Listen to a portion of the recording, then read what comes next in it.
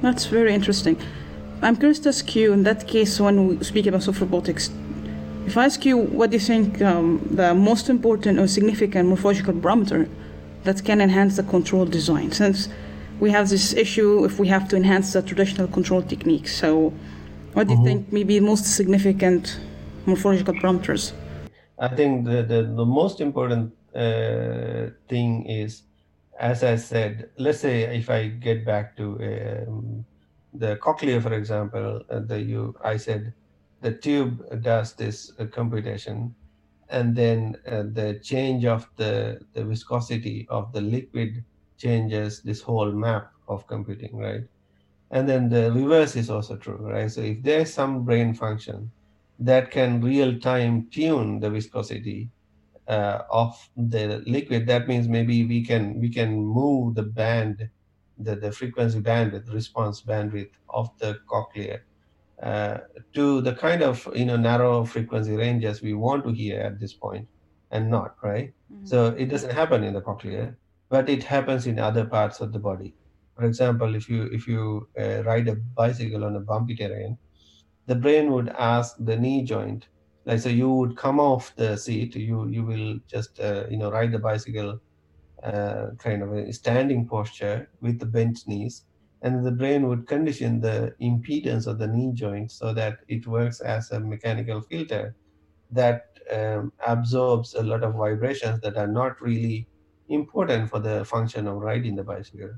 And then the brain would still ask the same knee joint to ride the bicycle too, right? So it is doing a concurrent there are two concurrent things at least happening. One is conditioning of the body, and then the other at the simultaneous, as a parallel loop, there's force and motion control. So morphological computation, the beauty of morphological computation is this, where you can condition the computation function of the physical body, and at the same time using that to do movement and force control. So this way we can focus on the relevant components in the state space at a given time without considering the full state space of, for example, in the riding, the brain doesn't need to know all the vibrations from the terrain. It just needs to know, the speed of the bicycle or the angle of the bicycle, right? So it is just conditioning the body so that it can really focus on the relevant states in the state space, and then the rest of the states can be delegated to the body. Okay, you take care of that, right? So I will just condition one parameter in the body, for example the stiffness or the damping in the knee joint, and then that can autonomously take care of other states to do with vibration and things like that are not really relevant to the task of. So using morphological computation, we can do at least few things. That is, one is make the computation real time, right? Next, to condition the body so that we can the brain can focus on a simplified world of relevant states in the state space, right? And then third, exploit the full potential of passive dynamics, right?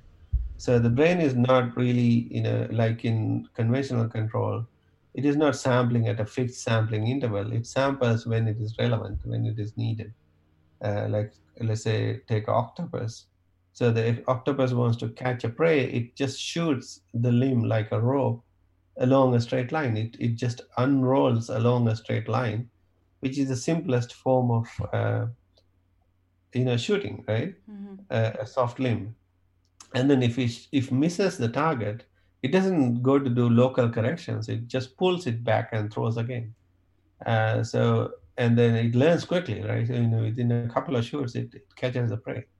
And then, but when it pulls it back, it makes two rigid links with a single joint to pull it back, because pulling back dynamics can be very complex because you have to keep the prey in your limb.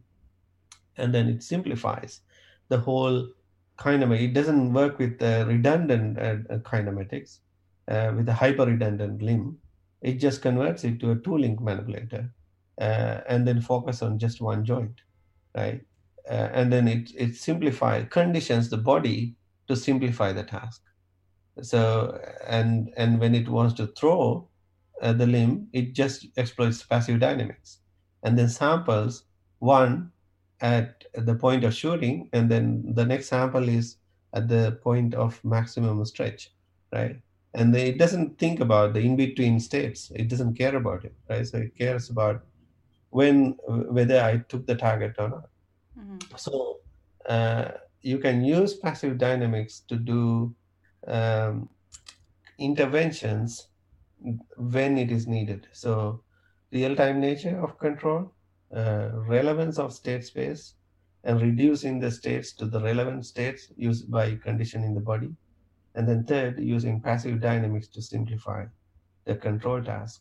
At least these three things are open up these opportunities when you use a morphological computation framework to control. That's really excellent point. Thank you for that.